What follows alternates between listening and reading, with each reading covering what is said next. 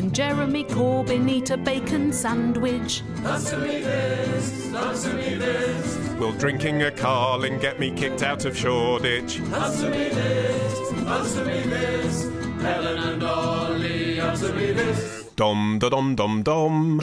That's right, we're talking about dominatrices. Again? Well, it's feedback we're doing now. I thought it was one particular dominatrix. It was, Martin. At the end of episode 319, a man calling himself Nigel, you'll recall, wrote us a slightly incomprehensible email about how he was seeing a dominatrix on a regular basis. Yes.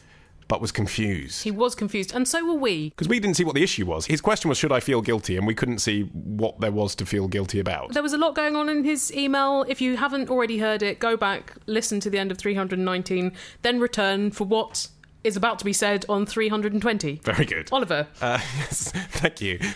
You have the floor. Well, an anonymous man has been in touch to say, I'm a mid-40s guy who works in an office, is married with an adult son. I have a very normal life, but when it comes to kink, I'm a dom, a sadist, and an evil bastard. Okay, that's quite a full description of his life, very economically done. On the question of whether Nigel is nuts, well, assuming that he means, am I nuts for liking this stuff, the answer is no, not at all. It's a lot more common than you'd think. Absolutely. On the issue of whether he should feel guilty, should he feel guilty about her husband? No, not at all, because he knows all about it, trust me. If she's doing it professionally and she has a dungeon, there's no way she'll be able to hide it. Yeah.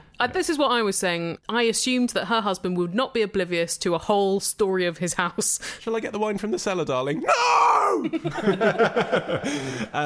Should he feel guilty, continues this email, about what? If you have a wife or partner and you're cheating, then probably, Nigel. But if it's just you, and you're doing what you want, and you can afford it, and you're getting what you need, then no, not at all. If the situation, however, is that you've developed feelings... And we suspected... Martin suspected this was the case, yeah. Martin is good at seeing feelings where we are blind. You need to talk to your dom.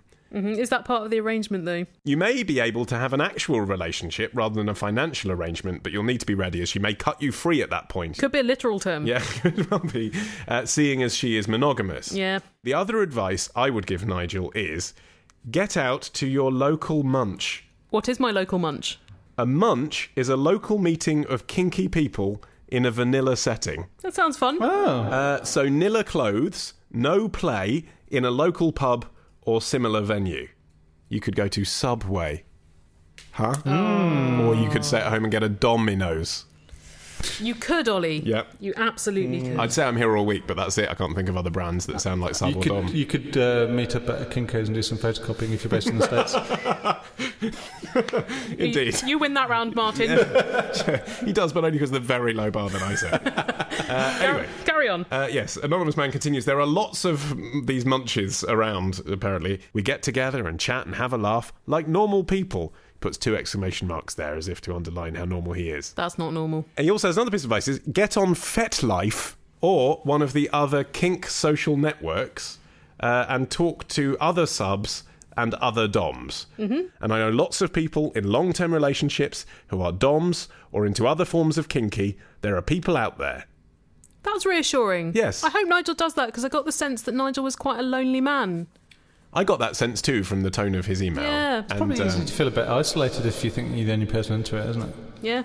But in fact, all over the world, people are subbing and domming. Yeah, it's still a minority concern though, isn't it? It's just the internet makes it feel so much more... Like podcasting. Yeah, indeed, yeah. You know, all the journalists, wah, wah, wah, wah, wah, and yet most people don't know what it is. Surely everyone's got a podcast now, right? Yeah, except for most people who don't care. Or know what one is. Or listen to one. Well, Liz in New York City has also written in with some heartening words for Nigel. She says, I am a dominant woman with experience in various forms of BDSM, and I think it's pretty clear that what Nigel was really asking was not, should I be ashamed for wanting this, but rather, given that I have such specific tastes, shouldn't I feel satisfied with this arrangement, even though I don't? Wow. Very perceptive. I think if Nigel was honest with himself, he'd have to admit that his ideal scenario would be for him to be in a relationship with a dominant woman who could provide him with both emotional intimacy and the opportunity for the kind of service-based submission he enjoys. And I just want to tell him there are so many women who would be delighted to lock up your junk and watch you scrub the floors within the context of a loving and mutually supportive relationship. You don't have to settle for what you have now if it isn't what will truly make you happy in the long run. Isn't it lovely? Yes, I'm genuinely heartwarmed. Yes, exactly. That in this particular niche of sexuality where people inflict pain upon each other voluntarily, there's such a lot of warmth and support for each other. I think that's probably what makes it work. Yeah. Liz continues, on an entirely different note, your discussion of Ritz crackers and wartime foods reminded me of a truly horrifying relic of the Great Depression. Which... But only on Answer Me This. Seriously. On the Mastercast, they are not having that link. I'm going to stand aside and request that Liz replaces me on this show henceforth. Savage love, eat your heart out. She says, this horrifying relic of the Great Depression may have not made it over to the UK. Mock apple pie. Right. This is a pie with a filling of sugar syrup, lemon juice, cinnamon, and Ritz crackers. Right. Perfect substitute for apples, isn't it? They really have a very similar texture, don't Absolutely, yeah. I couldn't think of anything more similar apart from possibly paper or guitar strings. Maybe rocks, razor blades, human hands. Yeah. Liz says, I have never tried it, but it sounds like the most revolting thing imaginable. It does. Sounds like the kind of thing Nigel would be into. And I have no idea how it could possibly taste like apples. I think, firstly, the point with a lot of these awful substitute foods that they enjoyed basically between First World War and the end of the Second World War wasn't so much that they really tasted like the thing, but you could pretend that they did. And also this, maybe it had been so long since they tasted a real apple pie that they were willing to go for this. Well, also, my understanding of this, now I've looked into it, Liz, and thank you for flagging it to my attention, is Thank apparently... you for opening your eyes. Apparently this is a thing in the States that people are much more aware of because for years Ritz Crackers actually printed the recipe on the back of the box for mock apple pie, even decades after. Are they still doing popular. it? Not anymore. That would be remarkable. Not anymore, but until, as far as I can work out, the 60s and 70s, they were. And it's because apples ended up costing... less or the same than a box of Ritz crackers, at which point there isn't much point keeping the recipe there anymore. But I think even when apples cost, say, the same as a box of Ritz crackers, possibly they did it because of that link with the nostalgia of the past. What you're really creating there is mush, because if you combine the Ritz cracker with the sugar syrup, you're getting mush. And when you cook apples down for a pie filling, it's really more of a texture. The flavour is limited. And if they're putting lemon juice in and cinnamon, then I get that it could work. I had no idea that that was the case. I had no idea that... apples were just a conveyor of other flavours in a pie. You almost convince yourself you can taste the fruit. But apparently it's not like a cherry pie or a blueberry pie where you can taste the sweetness from the fruit. The apple is just a lumpy thing that's there. Yeah. And in fact, you can use apple to bulk up, say, a cherry pie or a rhubarb pie when you want to make expensive fruit go further. And apparently mock apple pie in some form goes back to the Civil War. So before Ritz crackers, people said use saltines. Well, it's the similar principle, isn't it? Saltines, Ritz crackers. Yeah. But they really did seem keen on cracker pie, didn't they? And it kind of, apparently, it tastes almost as good as real apple pie. I'd say I would bake one and try it by next episode, but I don't want to. Hello, this is James at work. Helen and Ollie, answer me this. What's the deal with red velvet? It seems in the past, 4 years, red velvet's just, become a standard one of the cake repertoire. You'll have Victoria Sponge, chocolate cake, red velvet everywhere. And up until about 2011, I don't think I'd ever seen it. Red velvet was a fabric, not a cake. Where's it come from? What's it made out of? Red velvet, what's it all about? Right, so there's a myth about where red velvet cake came from, which is the Waldorf Astoria Hotel invented it. But apparently, in fact, during the Great Depression, we return to the Great Depression, in the late 30s, a cake mix company was trying to stimulate sales, which had been ruined by the Great Depression, so they invented red velvet cake. And it was just normal cake mix with a load of red food colouring put in.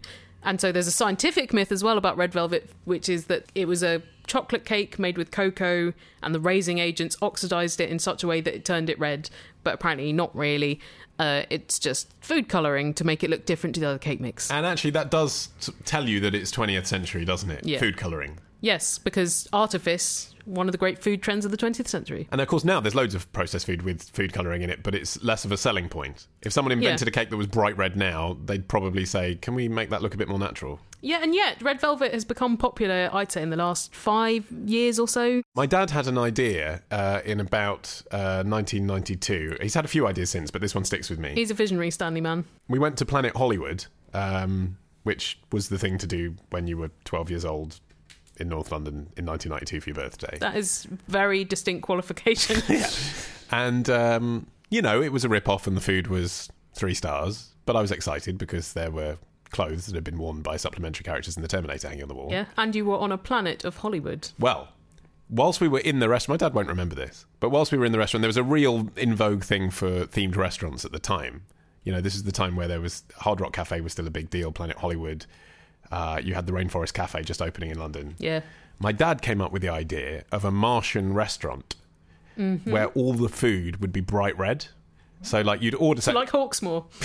Yeah. But you'd order something sort of without knowing what it was. I Yeah. guess they'd have to put coding in there so that adults could work out that it was a bowl of pasta or a burger. Or they could just have red lights, and then you wouldn't even have to amp up the colouring too much. But the idea, the appeal for me as young Ollie Mann, and I remember it still, I mean, it stuck with me and I thought it was an amazing idea, was that you could order like a Martian burger and it would be bright red and green. And the idea of vibrant colouring really appealed. But it still does a bit. And that's the thing about food colouring, isn't it? I know it's bad and wrong and unnecessary to put that stuff in your body, but it's quite cool, isn't it? So beautiful. If you can make something that looks like it should have been from a cartoon Mars, that is quite cool. Anyway, I wonder if anyone ever came up with this concept and did it in presumably Vegas. It seems like a kind of 90s Vegas thing that is probably rusting away somewhere behind the strip. Yeah. I'd go now, even though I know it would be bad for me. I think generally theme restaurants still have a lot of life in the concept that is not being exploited. Well, you see, Frankie and Benny's is a classic example. What is that themed after? Okay. I've not been in one. It's themed after Italian-American diners, Yeah, but that's specifically. not really a theme it like is. Mars. It is, because you or go Hollywood. in there and they're playing Dean Martin, Rat Pack stuff. That's just styling. It's not well, themed. hold on. I'm talking it through. It's not creating a really bizarre artificial environment No, like it's I not. consider a true theme restaurant to be, rather than a characterisation of. Well, you may say it's not creating a truly artificial environment. I say if you build a leisure park in the middle of Watford off the M25 and you manage to convince someone just for a second that they're in New York in 1975, that's quite good. Okay. And they do that. And I think Frankie and Benny's, if you're listening, I think your theming is A+. Well done, whichever group of investors owns Frankie and Benny's. How's the food, though? Here's where they fail is the food. That's the thing. So if the food was like authentic Italian-American food, generous portions, really tasty, I'd be in Frankie and Benny's every day, mate. As it is, even if I'm in Borehamwood Shopping Park, I think I'd probably rather pop to the Costa in the Debenhams. I want more theming everywhere. Yeah. But I want better quality food. On my suggestion, you went to the themed town of Leavenworth in Washington State, didn't you? So good. Because I told you, it's the happiest place on earth. So good. It's all Bavarian themed. It's so weird. So if you've never heard of this place, it's in Washington State in the USA. It's in the foothills of the Cascade Mountains, which are very alpine looking. So they thought, let's make it look Bavarian. It was a place where they used to mine gold, and then guess what? That sort of ran out. And Yeah. then they had nothing else to do to get tourists to go. Yeah. So they said, let's theme it like The Sound of Music. But what's amazing about it... It works. Like if in Britain a village said, let's theme like a Bavarian village, I'll tell you what that would mean exactly.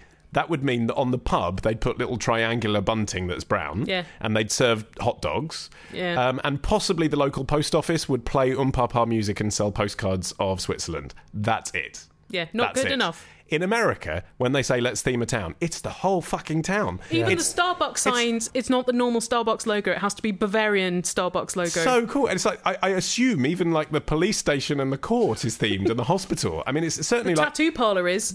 Every civic building in the town centre appears to be. It's awesome. Amazing. And if there is a Bavarian synagogue or mosque, I wonder how that feels. You've got a question. Email your question to answermethispodcast@googlemail.com. Answermethispodcast@googlemail.com. Answermethispodcast@googlemail.com. Answermethispodcast@googlemail.com. Here's a question from Ryan from Melbourne. He says, Ollie, answer me this. What was the first romantic comedy?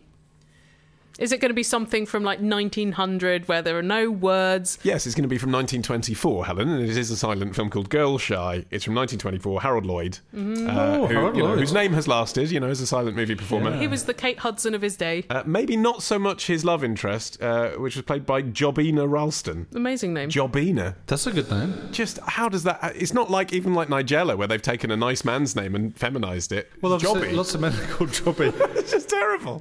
Anyway, old Jobby and Harold I like it. I like Jabina. It's good. have a relationship in the film, and it's a silent film. Is it funny? Yes, but it's not a gag film. So this is the thing. until then, Harold Lloyd's comedies obviously had been based mostly on him getting hit in the face with things, Right. and falling off buildings. Yes, but that's what the ditzy woman is supposed to do in romantic comedies. She's falling over all the time. Whereas in a romantic comedy, you have a moment which sometimes involves slapstick, which Roger Ebert coined as the meet cute. Yes.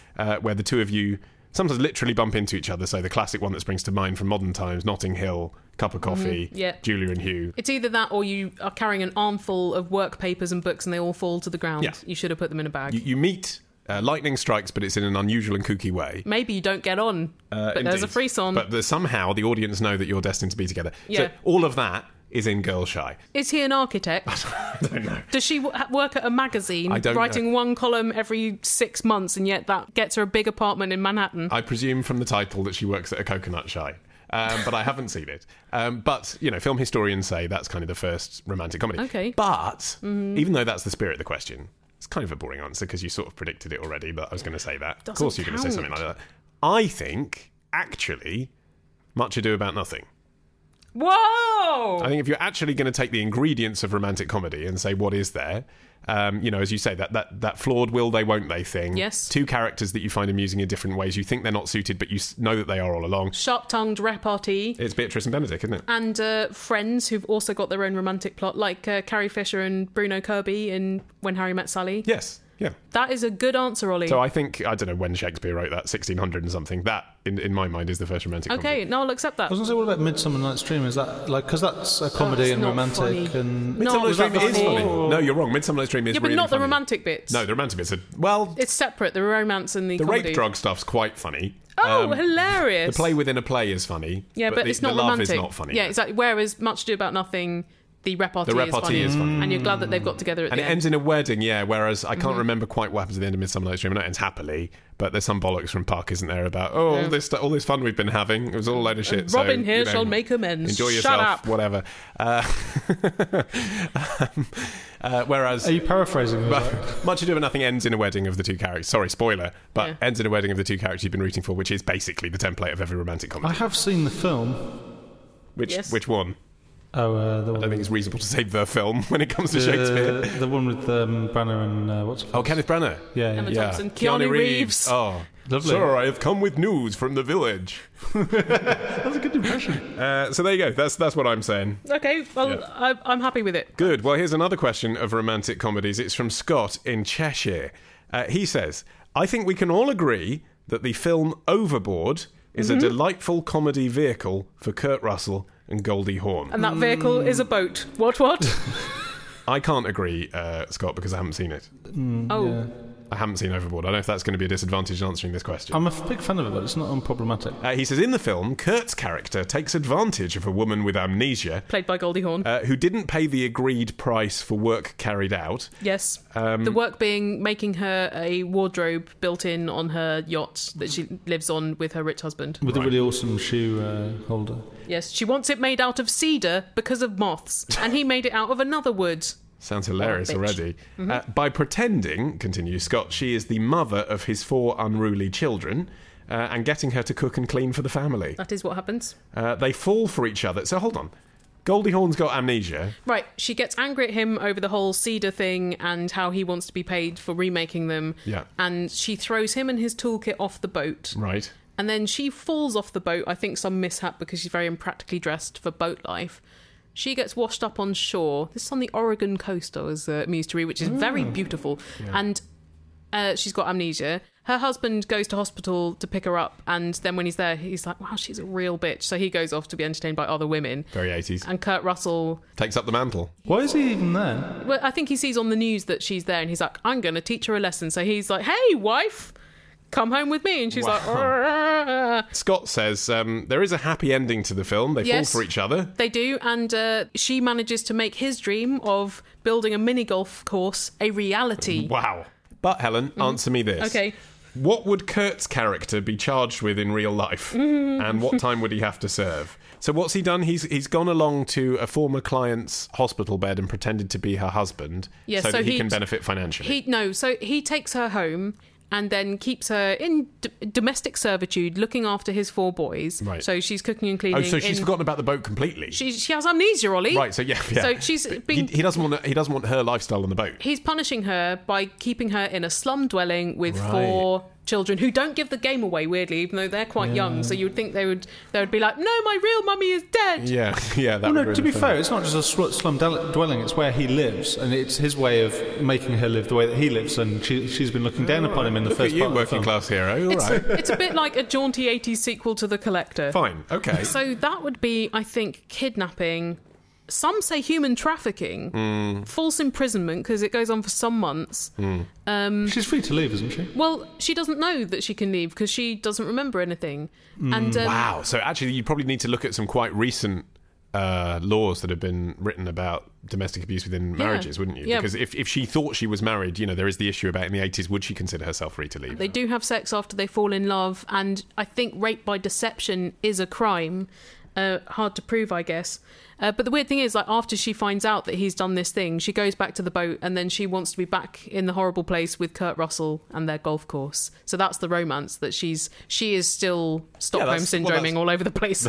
Well, no, but her husband is awful, and she does realise She's that. awful. Like, her whole personality If changes. it's the 'cause- 80s, everyone in 80s romantic comedies is awful. Yeah, but she's got brain damage that must make her a nice person. It's like Richard Gere in Pretty Woman, isn't it? Oh, that is Like, such a gross film. Well, look, I think it is a great film. But it makes me laugh and I enjoy Disgusting. it. But I'm, unsettled by the fact that it is a romp about a prostitute. Yeah, haha, look at this relationship that is not at all equal. Well, that's the thing. So Richard Gere's supposed to be a really nice millionaire because he doesn't just want sex. He's also prepared to pay to keep someone during the day and buy a nice dress. Mm-hmm.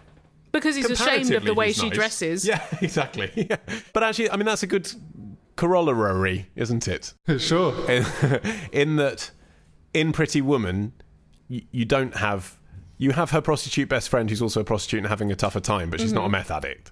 And in the same way, in Overboard, although I haven't seen it, it's not going to examine the darker side of the criminal injustice that's been perpetuated because Indeed. it's a romantic comedy. It's back to the last answer.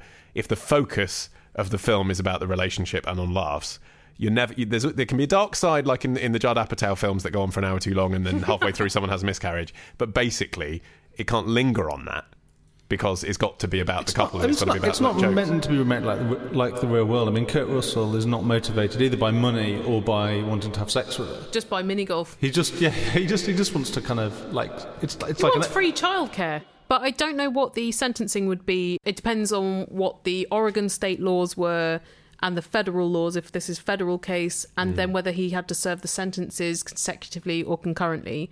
But I'd imagine at least 10 years. Well, I mean, it's just as well we worked it out. Because I don't think he feels remorse for it in the film. But I think if she felt upset enough to press charges, maybe he would realise the import of his actions. Well, something that we feel remorse for are some of our early episodes of the show.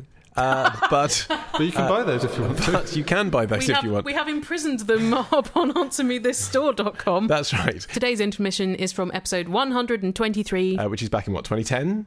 Yeah. Yeah. Ollie had a freshly dislocated shoulder, I believe. And like all of our classic episodes of Answer Me This, it is available to buy from AnswerMeThisStore.com, but also the entire back catalogue, episodes 1 to 200, are now on iTunes and Amazon as well, if you'd rather give a little bit more of your money to a corporation as well as us in the name of convenience. Yeah. Feel free. Give more money to big business and less to us. I get it, but Strong if decisions. you're an iPhone user and you'd rather just download it straight to your phone and not bother going through our website, fine, we'll take your money. iTunes, Amazon, or AnswerMeThisStore.com. A lot of you are afraid of ketchup, idiots. Really? Yeah, what's with that? What's frightening about ketchup? Well, I suppose it looks like blood. It's a bit bloody, isn't it? Yeah. Someone called Mary said that she's afraid of kites, meaning she can't even watch the end of Mary Poppins. It's a long enough film, though, Mary Poppins, so you've had enough by that point. Doesn't matter you're if you just don't like, watch yeah, the last fuck's 5 sake, minutes. blow into the air, get rid of you. Better to be scared of penguins and miss the tedious middle section on the carousel. Better be scared of suffragettes. Just Joe has a fear of authors dying partway through writing a series. So I don't start reading a series of books until I have the whole set. This is my favourite phobia of them all, though. It's from Kaylee, who says, I am terrified of crumpets. Oh, wow. The holes freak me out. Oh, you could fall in there. You could lose your keys in those holes. Something could climb out and beat you with a machete. Actually, if you went all Honey, I Shrunk the Kids, then crumpets Oh, would yeah. be frightening, wouldn't they? Oh, an absolute minefield. It'd be like Monument Valley, wouldn't it? Yeah. Yes. Please be so kind as to call in with your questions by Skyping Answer Me This or by dialing the following number. 02081235877. And let's hear from one of you inquisitive people. Hello, Eleanor. It's Sean from Bristol. I just walked past an ambulance and there's the sign on there of the snake. It looks like it's going around the candle. What is that? Where has it come from and why is it an ambulance bill? It is not a candle, Sean, that the snake is going around on the ambulance symbol. It is a staff or rod, and it's known... easy now. And it is known as the rod of Asclepius, who is the Greek god of healing. And he had several children who were also medically involved. One of his daughters was Hygeia, from which we get the word hygiene. Wow. Yeah. That's really interesting. I bet loads of paramedics don't even know the classical origins of that logo, even though it's on the vehicles that they drive around. I just think paramedics have probably got more pressing matters to attend to. Yeah, but nowadays they have to do a degree anyway, so maybe it does come up in the theory section. I've got a degree in classics, which means I'll be a perfect paramedic. The snake thing is because in ancient Greece, snakes were considered sacred beings of healing and wisdom to the extent that they would fill hospital wards with non-venomous snakes just to hang around on the floor. I mean, I know the Greeks had some great ideas. You know, they created a lot of civilizing projects. I'm not like taking it away from them. discrimination against women. No, but you know, drama and tzatziki. Democracy. Yeah, but all I'm saying is, what about looking at a snake, an animal that can eat an entire beaver with one swipe of its tongue? Maybe they didn't have beavers They in have Greece. beavers in Greece. Or strangle a baby to death. Okay. Makes you think healing. Well, they thought snake venom was remedial. The thing that kills the animal. Remedial. Well, sometimes it might have a useful anaesthetic effect. I know I'm looking at this through modern eyes, but I mean, WTF Greeks. And also they thought that the snake shedding its skin was a symbol of rebirth. It's madness. Oh, that's basically. interesting. But it's really a symbol of exfoliation, isn't it? They also used to use sacred dogs to lick wounds. So if you just put sacred in front of an animal, it's allowed to roam free in hospitals. Talking of logos, here is a question about such from Adam, who says, Ollie, answer me this. Why is Snapchat's logo a ghost? Ghost face chiller, to be precise. Really? Chiller with an AH. Of course. Well, if you're riffing on Ghostface Killer, you have to emulate the spelling, don't you? Although apparently it's now known as No Face Chiller. That's a nerd joke because Snapchat took the face away from the ghost. And soon there'll be a Jewish version, Ghostface Killer. So this is just a Wu-Tang Clan pun. Well, the name of it is. Right. I don't think we're led to believe that the ghost has any affiliation to any hip hop You group. can't rap. Look, every app needs a logo. Yeah. All the good ones were gone. Not all the good ones. What's They left? just hadn't happened yet. Okay. The reason that it's a ghost is because a message that you create on Snapchat self-destructs and then becomes like a ghost. Just a previous incarnation But of that's a itself. really bad No, metaphor because yeah. a ghost persists after the death of its owner. It's around all the time. Yeah. As do cockshots on Snapchat, as anyone knows, apart from teenagers who insist on posting them naively. Right, so the ghost really symbolises screen grabs. Yes, exactly. Rather than the Snapchat itself. The ghost represents the pornification of your private content in future. That's an impressive symbol. Yeah. It conveys a lot. Hello, Helen Ollie. This is Arj from Canterbury. I recently got 3 points for speeding, and it just got me thinking, why 3 points? Is there something that you get 1 point for or 2 points for? 3 seems like a very arbitrary number, and 12 almost seems like a target.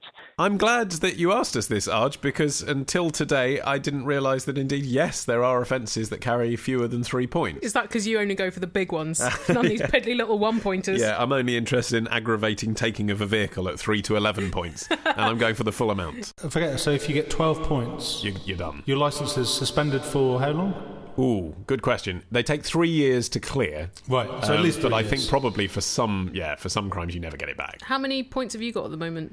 That's a good question. I don't know. I think 3? Do you get an annual statement? No, you just know if you're in the danger zone. Right. So I'm not in the danger zone. I think I've got 3. But I might have none by now because they disappear after a few years. The speeding tickets. Yeah. They last for 3 years as well. Don't Yeah, they all last for 3 years. Okay, right. And the classic ones are in units of 3. So it's normally 3 points for example, going at 40 in a 30 zone. Oof. If you're doing exceeding speed limit on a motorway, that's 3 to 6 points. So again, you've got a clear scale there. It's probably 3 points if you're doing 100 and 6 points if you're doing 130. So there's some leniency. But what's interesting is there are offences that are fewer than 3, which I didn't realise. Play street offences will get you 2. Play street? A play street, apparently, is a special kind of pedestrianised street. I suppose it's like a private road where there are families living in a cul-de-sac, so they can apply to the council for it to be a play street. And in that designated street, you can't drive at usually over 20 miles per hour. Huh. So if you get done for 30 in a 20, basically, That's it's 2 one. points. 2 points. Because you're still not going to kill anyone, really. So 3 seems a bit harsh, but you are technically exceeding the speed limit, so it's 2 points. And you could damage people. Well, you could definitely damage a 7-year-old that you hit. You could run over a nice game of soft cricket. Yeah, but they'd live in some terrible chromatic Mangled. form. Failing to provide specimen for a breath test is 4. Wow. Which is intriguing. I don't know why that's So how much 4. how much is it for drunk driving? If you're drunk driving, it's your licence is taken away. Oh right, okay. So it's worth taking the hit actually if you are driving drunk. Yes, that's not advice that we're giving on the show. Martin, Sorry. that is drunk logic. Certainly. No, I'm just a good thinking, point, yeah. I'm thinking about the incentive system. That's actually an incentive not to comply with the police if you are breaking the law. What do you get 1 for? I can't see an offence where there's 1. Can you get 1 point for having 2 baby on board stickers in your back windscreen? It's not like we didn't see the first one. What happens if you've got twins? And also you're endangering them by blocking out all of your visibility. Lucy in Bournemouth says, my Spanish friend loves to use the word nippy to describe the English climate. Fair enough. He asked me why we say it's nippy when it's cold, to which I told him that it's because the temperature that nipples become attentive to the cold. Oh, stop it. I don't know if that's true, says Lucy, but I like the idea. Of course you do, and it isn't. So, Helen, answer me this. Did I tell him a big funny lie? Or Yes. is it actually where the word nippy originates? No. Thanking you. So polite, lovely manners. not bad. No, but you are a liar. Yeah, okay. No, they are from completely different origins. Nipple is from neb, which is like a little protuberance. And nippy is from the Middle English nipper to pinch. Because it feels like the weather's pinching you a bit. That's from Old Norse. Is it not possible, though, that nowadays the word stuck around had staying power because it feels a bit naughty? Oh, yeah, sure. Yeah. It's transmuted, possibly. Oh, yes. Might the lexicographers of the future be making this connection even though it wasn't originally there? Yeah, the bad lexicographers might. Yeah. I found out that a 16th or 17th century slang term for a woman's nipples was cherylets. Ah. So presumably like small cherries. Sounds like a cough sweet. See, cherylets works, I think, on a relatively petite and flat-chested lady. I don't think big whammers would be called cherylets. What would they be? Cherry booms. Cherry blums. I got in the sack with my boss, now my boss wants to sack me. So I need a place online to put up my CV. I don't want to use LinkedIn, that's so unattractively needy. No, I don't want your invitation. Use squarespace.com to build your personal brand. Show off your achievements to every firm in the land. And while you're at it, inflate your salary by a few grand. You've bought your boss's silence. Who's gonna check?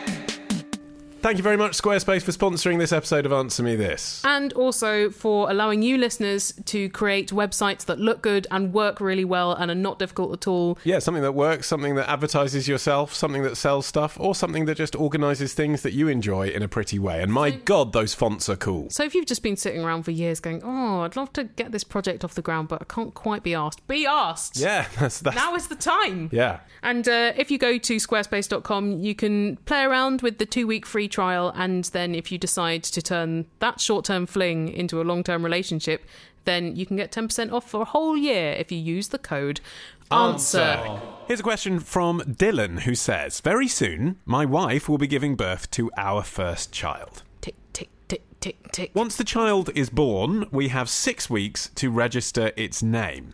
But Helen, answer me this. What happens if you don't register a name in those 6 weeks? Does the state give you a name? I'm calling it Baby. Does the state even give you a number? Oh, come on. That would seem like the right thing to do, wouldn't it? Maybe that's why 6 in Blossom is called 6. Or perhaps the window closes and your child remains nameless for life. Yeah, because that happens, doesn't it? Who's the Minister for Health? Maybe they just name it after whoever that is. That would be a fantastic rule, wouldn't it? Well, after 6 weeks, you get a formal legal requisition demanding that you go and register the birth in person. And if you do not do that after having received that notice, you're liable to prosecution. So I wonder how many people actually get done for that, though. well, it's a small fine.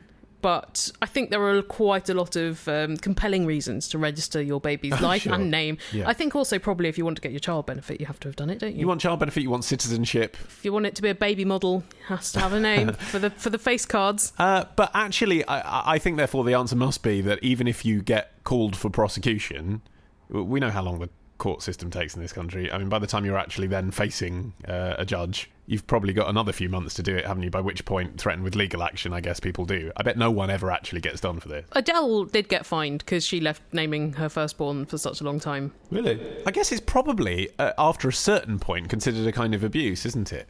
Like, Yeah. if the child gets to, say, 6 months and still doesn't have a name, then it's growing up not knowing its own identity. That would be considered some sort of abuse. But actually, I wonder if you could argue, well, it's an alternative lifestyle that we've chosen. We don't believe in names, man. Well, that's tough shit. We want them to find their own name. I think that is reasonable to say we want them to find their own name, but unfortunately the society you're raising them in is not supportive of that viewpoint, is it? Also, I don't think it is reasonable because a 2-year-old's going to come up with a very different name to Terrible. a 30-year-old.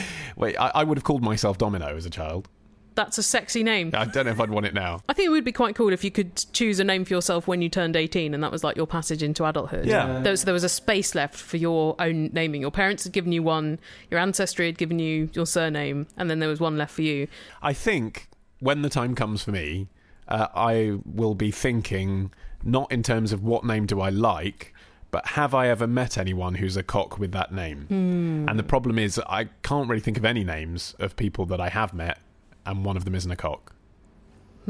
I see the issue. You're just going to have to think of a name that you've not met anyone with. Yeah, but then you might end up with something that's willfully obscure. My parents went for a similar thing, I think. I mean, I don't think they were thinking, I don't want to name... Actually, I don't think I have met anyone called Martin who is a cock. I heard Martin Rossiter from Gene used to be a bit of a cock. Well, this is it. You start Have thinking you of famous met him? examples, don't you? Martin Amos is Yeah. obviously Martin a cock. Amos is a massive cock. Yeah, there Martin you go. Scorsese, he's a massive cock. No, Scorsese's not a cock. Oh, he clearly is. No, I Yeah, disagree. especially in the 70s. Yeah, he when was he was a cock. taking a lot of cocaine, yeah. Okay, fine. But he's a genius, whereas Martin Amos thinks he's a genius. Yeah. When I said, what did you call me Martin? They said, we knew lots of nice people called Martin. I thought that was quite sweet. So it's not like, are there any cocks associated with the name? It's more like, are there non-cocks associated? Who's the biggest cock called Helen?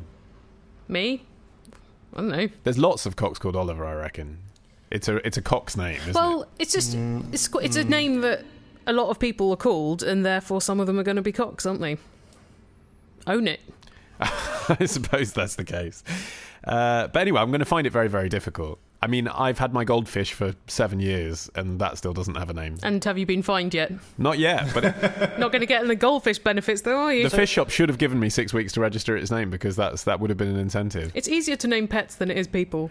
Well, this is it. Although I did meet someone who had a baby who had the same name as the Zaltzman family's last dog. It's interesting, isn't it, when dog names cross over with people names? Dog names crossover. Because it's also quite amusing the other way. My girlfriend's family cat is called William, and I find that amusing somehow. I love it when animals have really humdrum human names. Yeah. But I think the other way, it's a bit of a problem, isn't it? Do you know anyone called like Rex or... Yes, I've met someone called Rex. He was quite cool, actually. He wasn't a cock. It's an ambitious name, though, isn't it? Rex. Why? Unless you're a dog. Because it means king. Yeah, but most people think Tyrannosaurus. Because it means king. Yeah, sure. Of the dinosaurs. I know But of a the gene point name. being, they think of a species of extinct animal, so is that aspirational? If you're an indecisive parent, can you give your child a lot of names? Obviously, they'll have to pick a first name, but later in life they could choose one of their that's middle what names. middle names are for. But how many? Like, what's the limit? I don't know. Like 50? We've got a friend who has 10 middle names. El Toro. And yeah, one of them is El Toro. And it's because he was the last child, so his parents were like, well, we're going to use up all of our options because we know Amazing. we're not going to have a child again. But it doesn't give it any more legitimacy for him to then choose that name when he's older, that it's one of his 9 other middle names. Yeah, but if he just plucked El Toro from the air, people were like, why have you gone for that? But if he can say, well, it was my middle name and I just thought it was quite cool. Well, that brings us to an end of this episode of Answer Me This. Oh. Not before time, I'm sure you'll agree. No, at time. Yeah, at the exact right time. Yeah. Always is, isn't it? Leaving you wanting nothing. That's what they say. Leaving you wanting what you've got. Just feeling perfectly satisfied. If you want to get your question on the next episode of Answer Me This, You have to send it in, otherwise we won't know about it. well, you can stop us in the street and assault us, but we won't look upon it kindly. No, that's not the official means, and we'll forget about it, so we'll forget to put it in Yeah, our Google documents. Exactly. But all of our contact details are on our website, AnswerMeThisPodcast.com, whereupon you can find links to follow us on Twitter and Facebook. And remember, if you go to answermethisstore.com, you can buy our first 200 episodes and support the show that way. Yes. Thanks. Your money equals more shows. Thanks also to Squarespace for sponsoring this episode of Answer Me This. And thank you for listening, and we will return in 2 weeks' time. Bye!